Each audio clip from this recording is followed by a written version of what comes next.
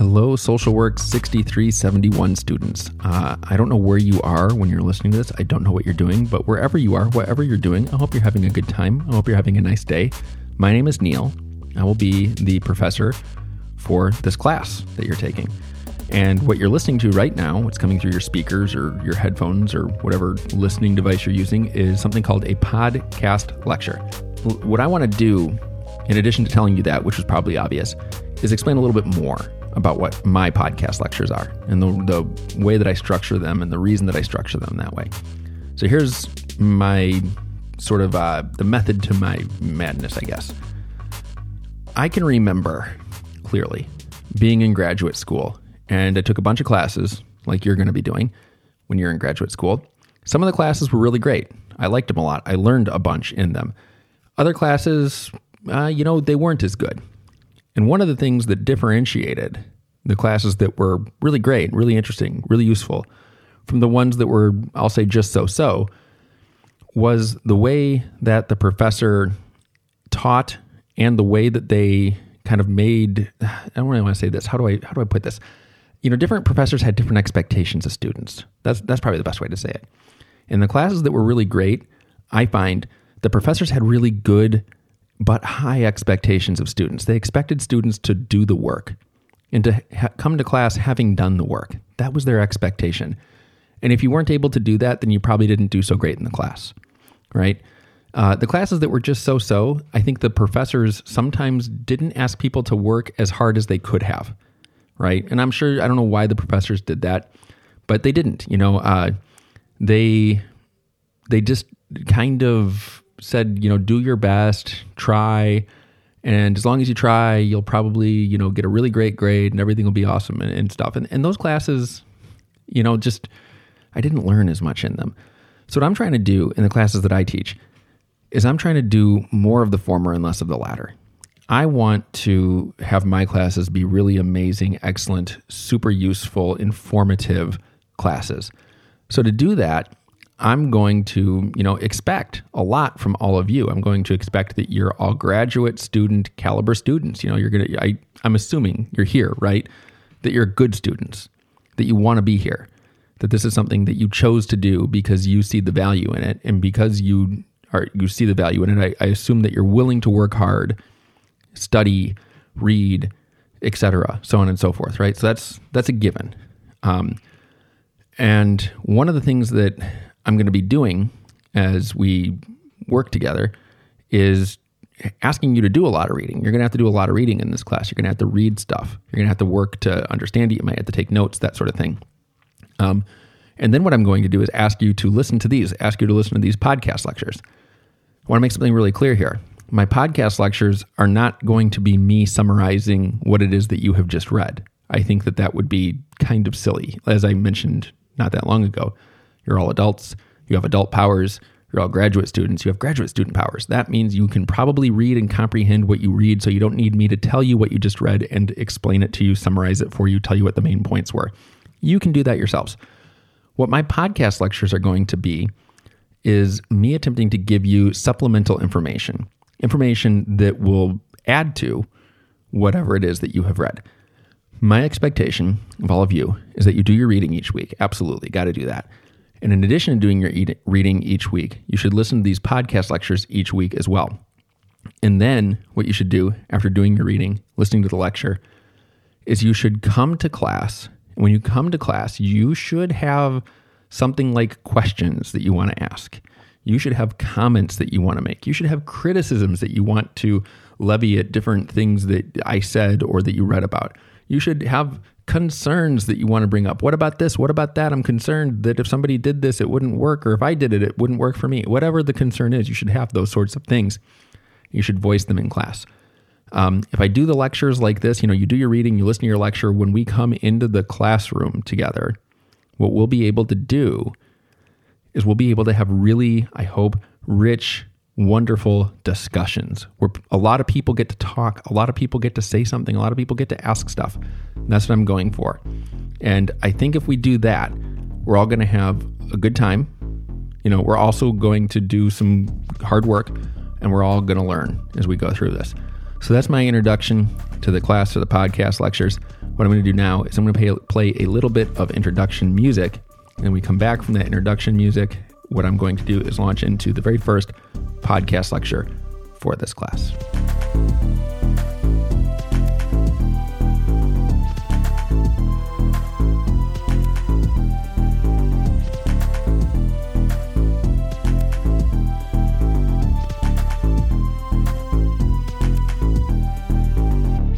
And we are back. Okay, so here's what we're going to be doing for this first podcast lecture. I'm going to try to go over 4 big points. And as I go over these points, again, I'm going to be attempting to supplement, to add to what it is that you did in your reading, what you learned by doing your reading, by telling you about these 4 points. The things that I say are not going to be exhaustive. I'm not going to tell you everything that you need to know about these 4 points. What I hope I'm going to be able to do is tell you enough about them so that, again, when you come to class, you'll have things that you want to say. You'll have things that you want to ask. You'll have comments that you want to make, criticisms that you want to raise, concerns that you want to make other people aware of, so on and so forth. That is what we're going to be doing here today. So here is point number 1. Point number 1, what I want to do here is talk about a little bit about the history of the development of social work as a profession. And as I talk about that, I want to engage the transformation of social work from whatever it was to whatever it is now.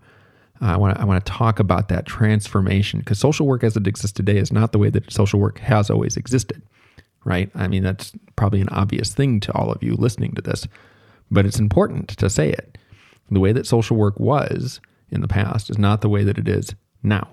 There's been some major shifts, major changes that have happened to the profession of social work. So if we look at the history of social work, what we will probably see, if we go back to its origins, is we will see that there was a group of people, mainly women, who had what they needed, right? They had the resources that they needed to live a good life. They had access to those resources. They were living rather good lives. The original social workers were women who came from pretty good backgrounds. And, being women at the time in the, late 1800s, when social work kind of starts to come into being, they didn't have a whole lot of options for, careers or for becoming a professional for a lot of things. The women then had a lot less options than the women today do.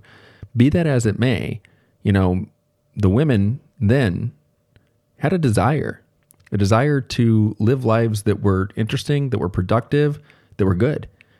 And the original social workers, the original women who were social workers, one of the ways that they attempted to realize that desire was by going to places where people lived differently than they did, where people didn't have access to the resources that they had access to. And they attempted to help those people get access to the resources that they needed to have good, healthy, productive lives. That's what they did. The original social workers weren't kind of paid for their work, at least not directly, right? They were people who, they had patrons, I guess you might say, right? They had people in their lives who made sure that they had their needs met, so they didn't need to worry about that. They didn't need to worry about, mortgages and rents and insurance and so on and so forth, right? The stuff that they needed was largely provided for them by somebody else. And then what they decided to do is go to places where people, like I said, they were lacking and tried to help them out, tried to give them what they needed. Social work in the beginning of its existence could be seen as kind of like what I might call a vocation, a calling, something that people did, not because they were trying to make a career for themselves. Not that there's anything wrong with making a career for yourself as a social worker, obviously. But that's not what the original ones were doing. They were doing something because they said, they felt, hey, I'm good. My life is good. People over there, their lives, not as good. Maybe if I go over there, I can help them get a life which is more like my life. I can take their life, which is not as good as mine, and move it closer to the spot that my life is in. Right? That was the idea here. And they did this because they felt it was a way to actually help people, and in helping people gain a sense of personal, I think, fulfillment as a result of it. And there were some problems with the original social workers too. I want to make it sound like, and maybe we should address some of those real quickly here. I mean, you had people who were largely white women going into places that were like immigrant communities usually. And in attempting to help the immigrants there, they were oftentimes trying to tell the immigrants that what they needed to do was assimilate to the American culture as opposed to kind of like preserving some of the cultural things that maybe they had going on. So and that's problematic for a bunch of different reasons. So that was going on. But what I want to call your attention to was how those original social workers had this, strong desire to help. They went to the places where the people were having problems. They didn't expect the people who were having problems necessarily always to come to them. They went there. You have people like Jane Addams. Jane Addams created Hull House. She was a settlement house worker. She went into a neighborhood that was not her neighborhood.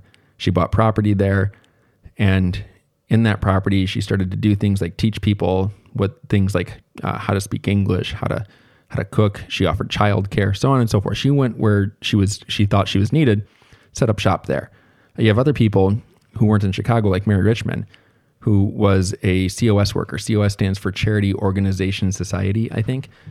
And, she would go into neighborhoods and social workers like her would go, and they would literally knock on people's doors and say like, hey, I was wondering if there's anything that you need help with. If you'd like some help, I will offer my assistance. And if people were like, nope, get out of here, they got out of there, right? It was called friendly visiting. They attempted to go to where people were and offer them some help in a friendly way, right? That's what they did. So you saw that stuff happening. One of the things that, as this is going on, one of the things that happens, which I think is really interesting, is that social workers started to people who were social workers started to think, okay, there's a lot of value in what I do. Maybe this is like a profession, a career, a job, something like that. And they asked this guy named Abraham Flexner to investigate social work and figure out if they were a profession. He said they weren't. He said what social workers did was extremely valuable, but he wouldn't call them a profession. He thought that what social workers did was put people who needed professionals in touch with the right professionals. He thought that they were really good kind of intermediaries between people who needed things and the professionals who could provide those things, but he didn't think that social workers were in themselves professionals, and he said that. And ever since that, I think social work kind of wanted to be professional. It wanted to become a profession, and it worked to become a profession. It worked to create schools like the one that you're in right now that teach specialized knowledge and skills. It wanted to have standards. It worked to create itself as a profession, and it's been doing that ever since. Now, I'm going to cover a lot of history very quickly here. You can see that social work and social workers do a lot of things, in the 1930s, going into the Depression. Social workers, after Franklin Delano Roosevelt became president and launched all the New Deal programs, so on and so forth, they started to work a lot for the state. They did become professional. They worked in hospitals. They worked for state agencies, for federal government agencies. They did a lot of different things. And this lasts really, I would say, all the way up into, another really important moment I should talk about actually is the 60s, right? So the 1960s come along. And in the 1960s, one of the things that we see is there's a bunch of people who start taking a more critical view of social workers. And that critical view of social workers lasts from the 1960s all the way to today, I think. And the people who have a critical view of social workers, their criticism is that social workers used to be a group of people who, really allied themselves with individuals who were exploited and oppressed and attempted to work with those people directly to confront the others, the people in the institutions who are exploiting and oppressing them. And the criticism of social work as it exists now could be summarized this way. Social workers have gone from kind of like teaming up with the exploited and the oppressed to fight the institutions and the individuals who exploit and oppress them. They went from that to working for the institutions and the individuals that are doing the exploitation and the oppression. That social workers, as they started to work for the courts, the hospitals, the schools, etc., that they became behooven to those institutions, that the social workers allied themselves more with the institutions, with the society, and less so with the individuals who are being exploited and oppressed by the society. Now, you might agree with that and you might disagree with that. And both of those, whether you agree or disagree, is totally fine with me. What I want you to do is to think about that. And then when we come to class, I hope that you'll have some opinions, some thoughts, some ideas that you would like to share about this, right? About the idea that as social work has gone from being what we might call like a vocation or a calling to more of a profession, that it might have become more exploitive, more oppressive than it once was. You can agree, you can disagree, you can have questions about it. All of that stuff is all good. Just come to class wanting to discuss that. And on that note, I'm going to play a little bit of introduction music. My throat's getting dry. I'm going to drink some water. When we come back, we're going to talk about point number 2.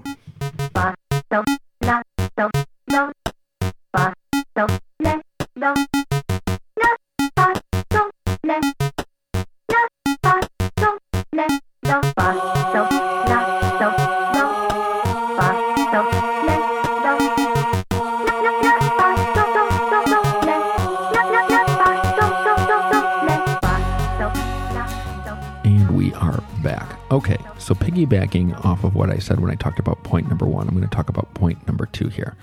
And point number 2 is the difference between rules and standards and principles. So here's the way that it looks to some people, and I'm one of them here as well, that one of the things which is super important to anything that is a vocation, anything that is a calling, is that it is oriented by what I will call principles. I want to dive into that and take that very short statement apart just a little bit here. A vocation, a calling, is something that is oriented by principles. So there's a couple words that are really important here. One, oriented by, and well, oriented is the word. What does that mean? So I think that if you're a social worker or, I don't know, a doctor or a teacher or something like that, there's things that orient you.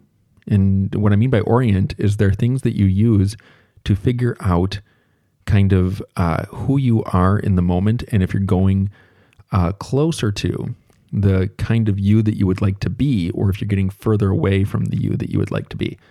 So you're all going to be social workers. My guess is that you have in your mind's eye a version of the kind of social worker that you would want to be.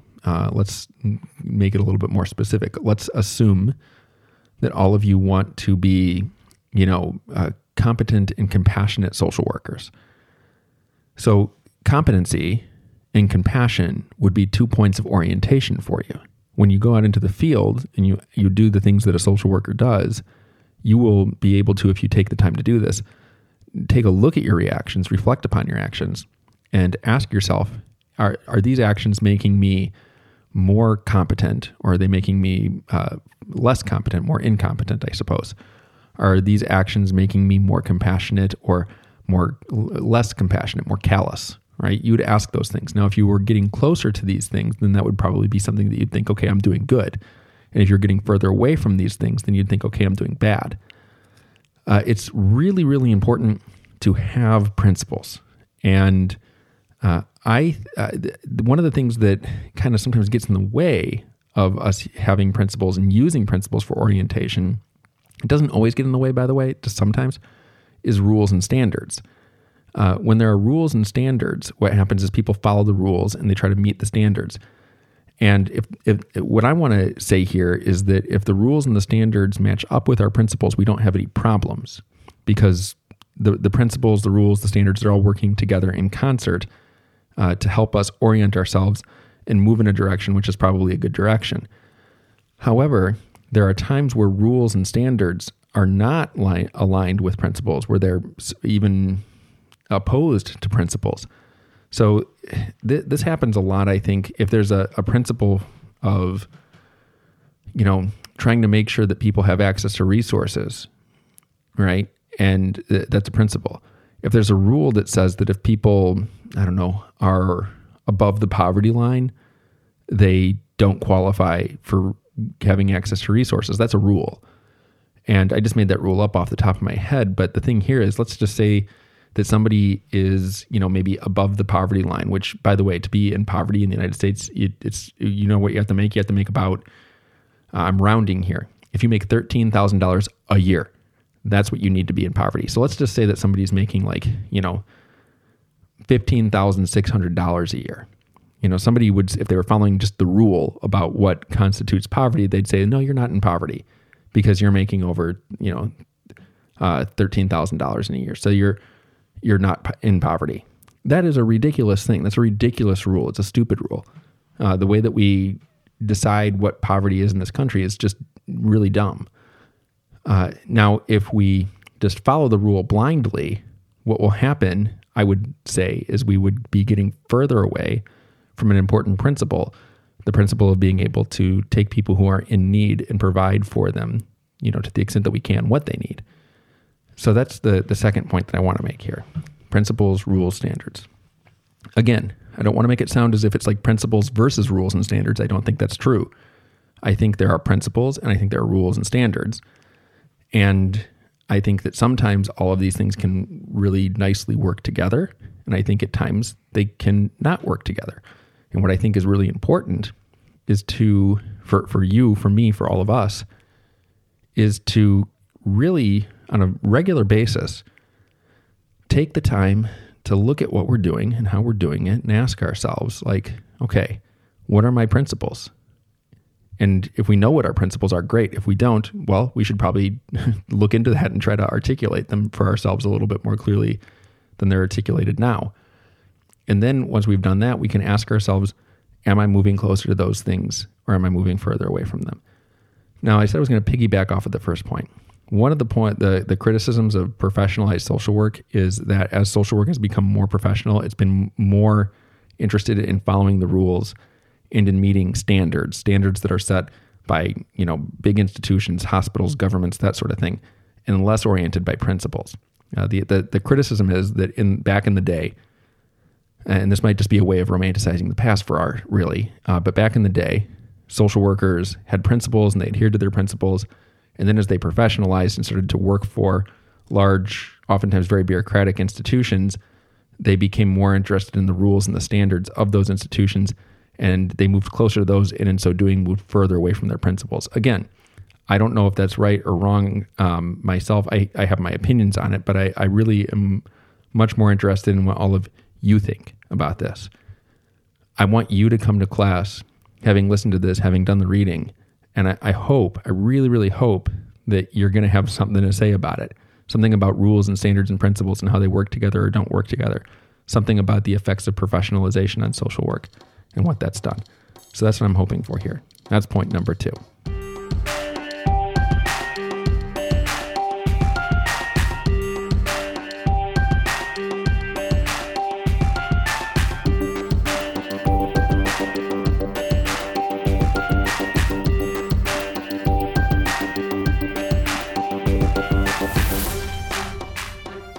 All right, so let's now move into point number 3, which in point number 3, what I want to do is I want to ask the question, what is the responsibility, the role of a social worker? What is it that makes a social worker good at the job that they should be doing, whatever that is?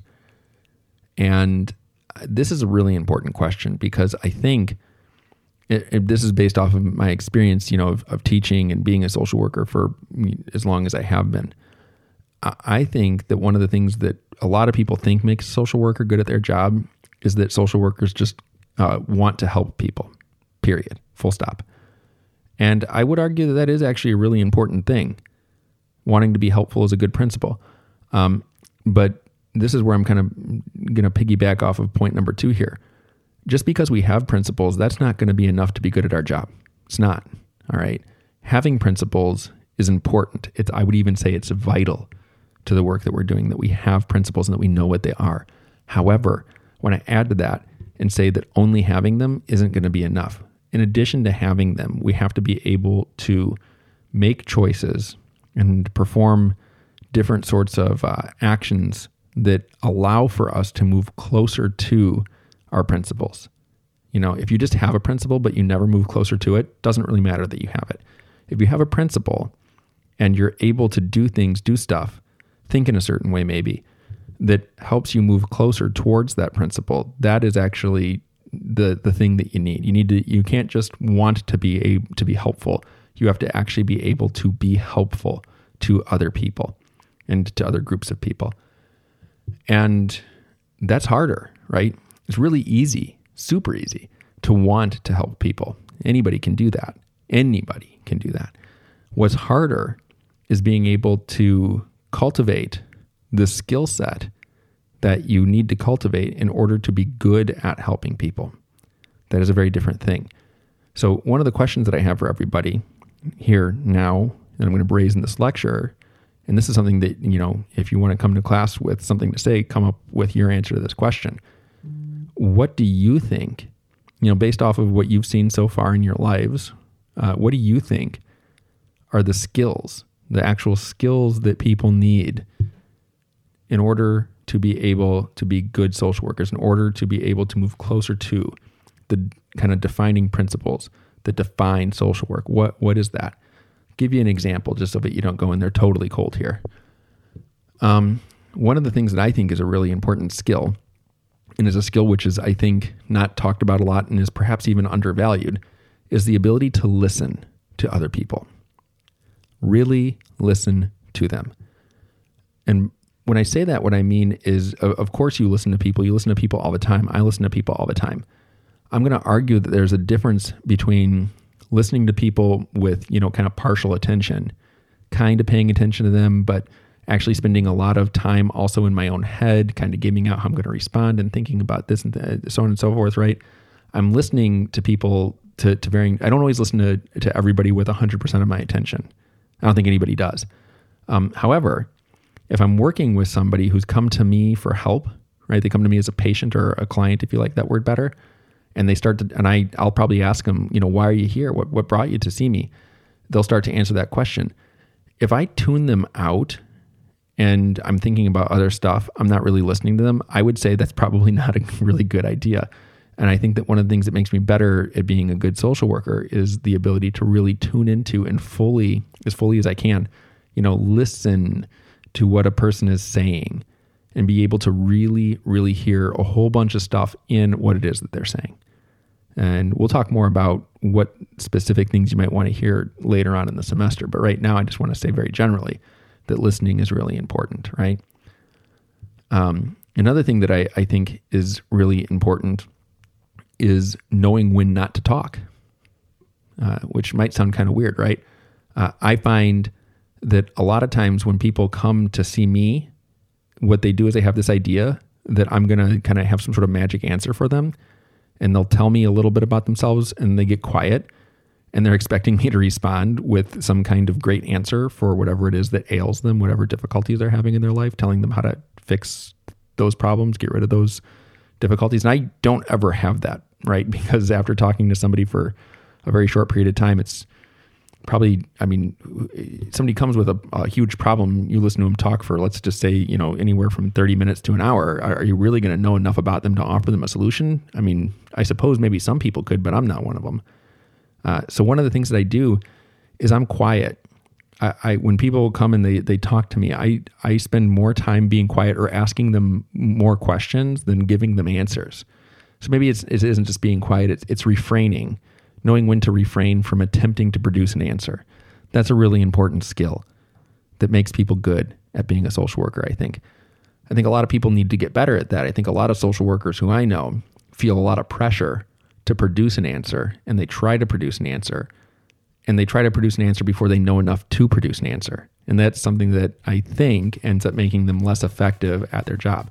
So those are just two things that came to my mind: listening and holding off on making an answer, producing an answer, giving an answer, that sort of thing. Those are two things that I think make people who are social workers better at their job. So I want you all to think about this. Think of things that you think would make people, social workers, better at their job. Come to class ready to talk about those things.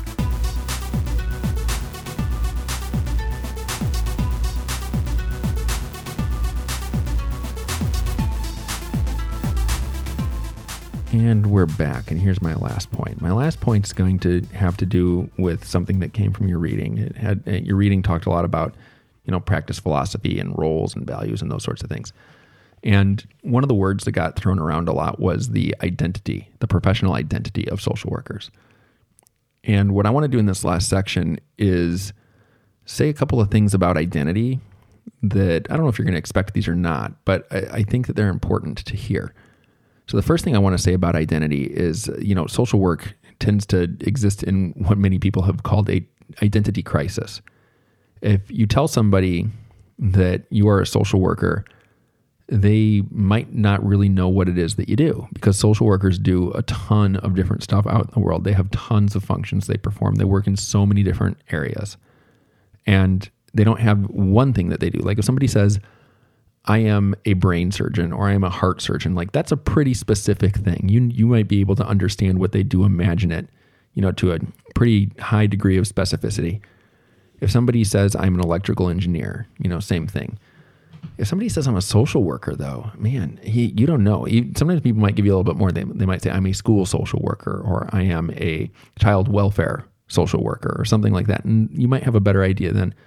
But it just underlines the point I'm trying to make, that social workers work in child welfare, they work in schools, they work in the court system, they work in police stations, they work so many different places. So when somebody is a social worker, it's really hard to just with that, if you see somebody, on an application for whatever, it's what is your profession? They put social worker. That doesn't tell you what they do, right? Because social work does not have one identity. It has many identities, plural.